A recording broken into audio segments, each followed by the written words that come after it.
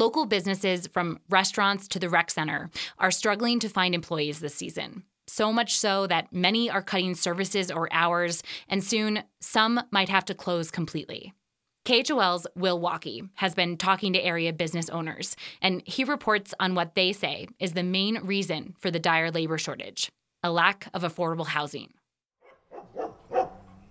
A rambunctious mix of German Shepherds, Poodle puppies, Chihuahuas, and more are all interacting with each other at Dog Jacks, a kennel and doggy daycare south of Jackson. Do you ever get sick of the barking or not? No, you just tone it out. You just tone it out. Yeah. It seems completely chaotic, but the owner of the business, Guru Sasurberde, says that's actually the point. Humping is very common. Barking in the face is very common. Trying to fight with somebody, even their social dogs, is very common. We keep all that at bay. That's our job. Sasurberde has owned Dog Jacks for 2 years. He's originally from India and moved here under a J1 visa. He also says no other kennel in town handles as many dogs as he does, somewhere between 50 and 100 a day. Like I personally work and put my energy into a dog to make them socialize, so that when they go out on a trail or in a party, they are behaving very well. Dog Jacks also usually provides training and grooming in addition to doggy daycare. But a few weeks ago, Sasurberde had to suspend those services because he can't find enough qualified employees. He normally needs at least a dozen people to run his business. Right now, he only has 4. There is literally no groomer in 50-mile radius. And people are crazy. They call us every day. At least 10 people call every day. Man, we are losing. So the previous owner made almost $400,000 on grooming. We are missing that revenue just because nobody can find freaking housing here. Sasurberde says he often gets applicants who are ready to take a job, but then they have to bail because they can't find a place to live. He and his wife, Priyanka, have had to move into an apartment above Dog Jacks themselves to save money. Priyanka works as a cleaner in town and often helps at the kennel, but the couple is starting to burn out. Just to give you a general idea, I haven't had a day off in 3 months, and neither she. 3 months, and we work 7 a.m. to 7 p.m. 7 days a week. That is a lot on us too.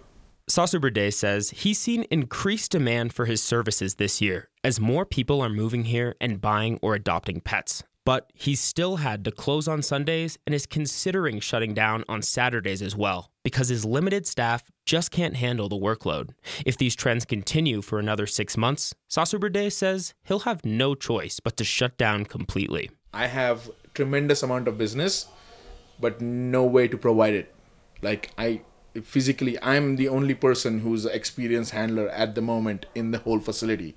And we get 60, 70, upwards of 100 dogs. I cannot manage 100 dogs. This is inhumane to dogs and me. Dog Jacks is far from the only business affected by this season's labor shortage. The Teton County Library recently announced that it has to close on Sundays, and the rec center is also limiting its hours of operation. But perhaps the largest sector struggling right now? Restaurants. Crazy times. It is. Over Teton Pass in Driggs, Caroline Personette is working behind the bar at Royal Wolf, a local dive bar with a pool table in the back and vintage neon beer signs hanging on the walls. Personette is bar manager, and she says the restaurant never used to struggle to find employees because it's such a fun place to work. Not so much now. It's hard. I mean, both front and back have just been short, and that's the reason why we are shut down on Wednesday. Just not enough people to keep us open 7 days, and not enough applicants. People apply and then don't show up. Many of Jackson's most famous restaurants are limiting their hours too.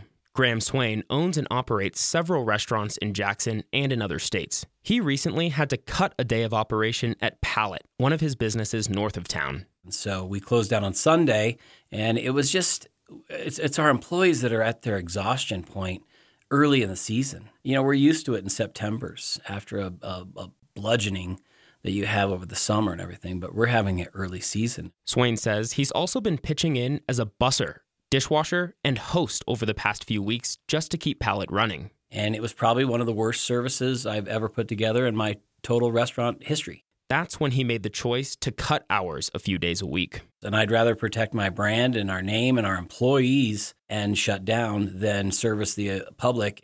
Swain's worked hard to try and retain workers, including raising wages, but he's still never had this much of an employee shortage. He says it all comes back to housing. A chef of ours from another restaurant in another state that's come here, and this last time, I couldn't even get a house for him.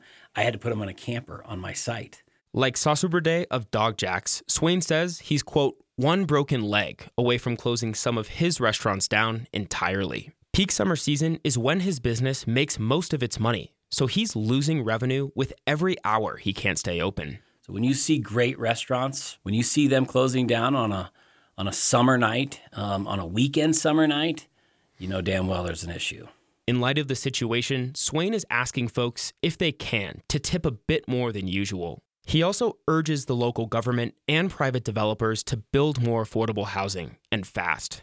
When I leave a place and oh man, don't go there, it's horrible or whatever, you don't want that. And we're not there, but I mean, we're flirting with it. Ryan Newray, a board member for the housing advocacy organization Shelter JH, agrees that the community is approaching a breaking point. Businesses have reached out to their representatives saying we need immediate rent relief. We need something from our local municipality for relief now. Newray advocates for real estate transfer taxes and higher lodging taxes as potential solutions, but that revenue generation might not come in time to help businesses like Dog Jacks. If the entire community doesn't think it's an essential business, they need to rethink. Because when we are not here, they're going to start realizing that. Sasu Burde also points out that several local elected officials take their dogs to his kennel and used to get them groomed there. Maybe, he says, it'll take him closing down for some of them to realize just how bad the employee shortage has gotten in Jackson Hole.